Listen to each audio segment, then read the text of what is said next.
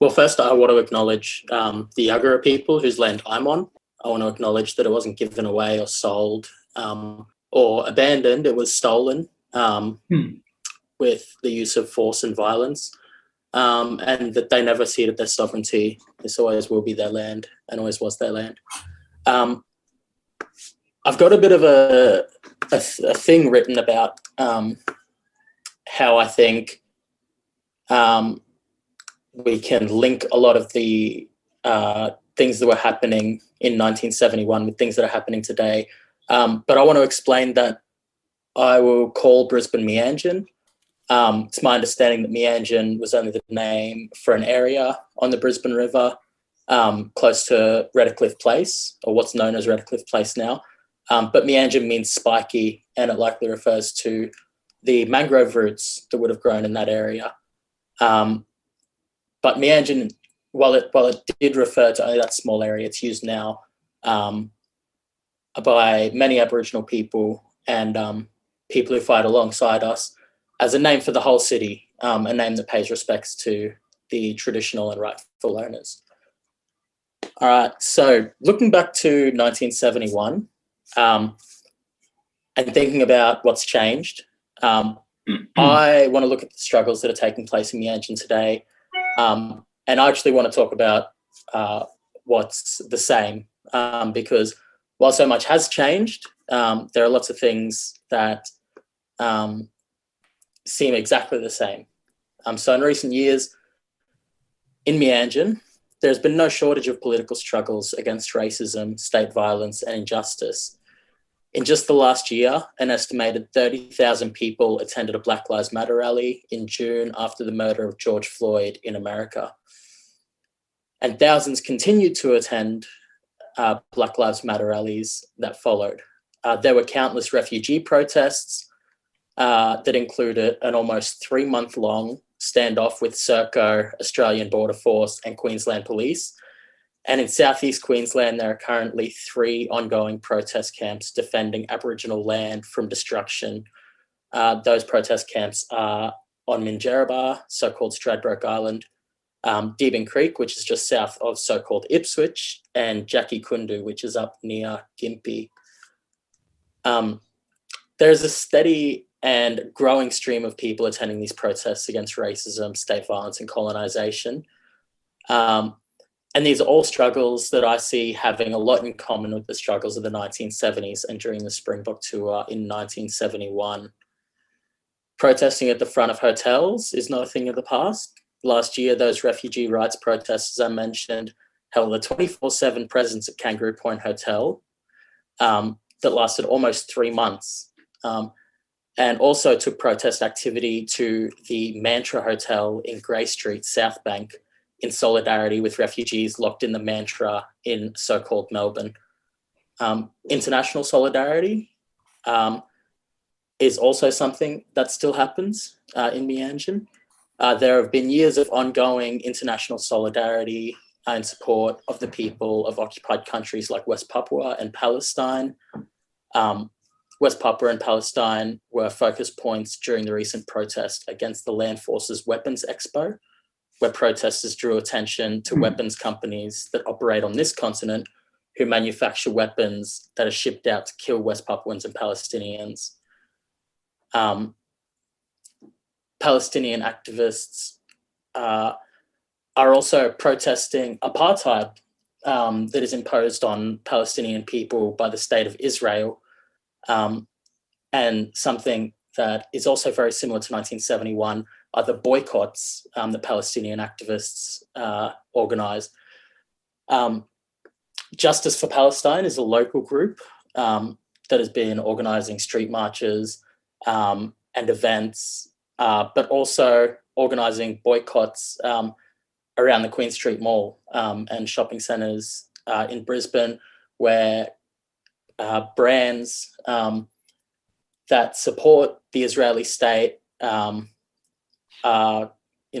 called into question, and boycotts are demanded from Justice for Palestine. One of these brands currently is Puma, who are a major sponsor of the Israel Football Association and Israel's all-Jewish football team, a football team that Palestinian people cannot join. Puma is also one of the sponsors of the State of Origin. So Justice for Palestine were out on the streets at the last game, handing out flyers and asking people to support the boycott. Another part of this boycott is that world-class athletes competing in the Olympics are refusing to compete against Israeli athletes and upholding the boycotts on that international level. So another thing that's very similar was that in the 1970s, people who were challenging South Africa's apartheid regime were linking it to the treatment of Aboriginal people, and people had their eyes open to the ways that Aboriginal people were being treated by the Australian government and the police and the Queensland government. And there were strong comparisons to be made, considering South Africa's apartheid regime was actually based on Queensland's Aboriginals Protection and the Restriction of Sale of Opium Act. And a lesser known fact is that South African officials actually toured Aboriginal missions in Queensland, including Deben Creek near Ipswich, to see, how Queensland did apartheid, and, learn from that and take it home. Something that still happens, the Palestinian activists who are organising today make a very clear comparison between the colonisation and dispossession of land that Palestinians are fighting against, and compare that to what Aboriginal people are resisting and have been resisting since the start of colonisation. People who are galvanised by the Black Lives Matter protests in America inevitably will learn how Aboriginal people are killed in custody by police and prison guards. And, people who are inspired by the resistance of land defenders at Standing Rock who are fighting against the Dakota Access Pipeline, I know a lot of them found their way to those land defence camps that I've mentioned at Deben Creek, Gympie and Minjerribah. So the similarities aren't limited to the struggles and how they're taking place, and how people are linking these struggles and showing solidarity. There's also similarities in the way that the police act. I know, Roz, you said that the police were reformed into the institution that we can rely on today. And Bob, you said that, where is it? I wrote a note here, that the public can have some confidence in the police today. But a year ago, protesters were being pushed to the ground by police after we stopped the forced transfer of a refugee to a high security detention centre. The transfer vehicle was actually gone. The refugee and the guards were back inside the walls of the detention centre. So the action was over, but the police still pushed us over their own push bikes that they'd parked behind us, and even snatched phones out of our hands and stomped on them because we were using those phones to film them. In October last year, a police officer coward punched a protester and then assaulted other protesters who had crouched down to shelter the man who'd been initially hit while he was laying on the ground bleeding from his ear. Only 2 months ago at the Land Forces protest, the protest against the Weapons Expo, police assaulted and injured several women in the watch house. They broke someone's arm. They violently assaulted and attempted to strip naked a person that they were arresting, and they assaulted dozens of other protesters, by pushing them, by punching them. And they walked around with their name badges covered by things like radios and other things that they clipped onto their vest. And I imagine in the same way that the police methodically removed their name tags in 1971, these police were removing their body cameras as they approached protesters to beat them. So these are just a few examples of these kinds of things, but they happen often, and especially when the public safety response team is involved. The public safety response team, or PSRT, I would say are the most aggressive and violent cops that police protest today. These are the cops that are brought in to repress the protests, to break them up, and they have a legacy that goes back to the 1970s as well. The PSRT were formed out of the Task Force Reserve and Special Branch, who were the special cops sent in to smash protests and strikes in the Bjelke-Petersen era. My grandfather, Sam Watson, Uncle Sam, as many people knew him, he took part in protests against the Springboks in Meanjin, lived through the years of Bjelke-Petersen, and was a radical community organizer with the Black Panthers, the Legal Service, and various other organizations. He said in 2010 that it is clear from the Queensland Crime and Misconduct Commission's review of the QPS's Palm Island review that nothing has changed inside the Queensland police culture since the days of Bjelke-Petersen and Russ Hinds. The review that he was referring to was the Queensland police investigation into the death in custody of Mulrunji Doomadgee on Palm Island. And I want to talk a little bit about this because it's one of the most condemning examples of the racist violence of the Queensland police. In 2004, Doomadgee was picked up while walking down a Palm Island street singing "Who Let the Dogs Out" and was taken to the police watch house. An autopsy revealed that, he was murdered in that watch house. He was picked up on the street for singing "Who Let the Dogs Out" as the police rolled past, and he was murdered in the police watch house later that night. An autopsy revealed that his liver was so badly damaged that it was nearly cleaved in two, and that his injuries were consistent with a high-speed car crash or plane crash victim. No one was charged for the murder. No one was charged with manslaughter or anything of the sort, and no one was to be held accountable. And of course, Palm Island rioted and burnt down the police station and courthouse. In response, Palm Island was invaded by the Queensland police. Residents were terrorised and raided. Police burst into homes and aimed assault rifles at adults and children. They arrested community leader Lex Wotton, who was tasered in front of his family, and his children had guns pointed at their heads by Queensland police officers. He was arrested, tasered in front of his family for allegedly inciting the riots. No one was ever held accountable for the murder of Mulrunji Doomadgee. Lex Wotton was imprisoned and stripped of his freedom of speech. He wasn't allowed to speak about what had happened, what was happening. The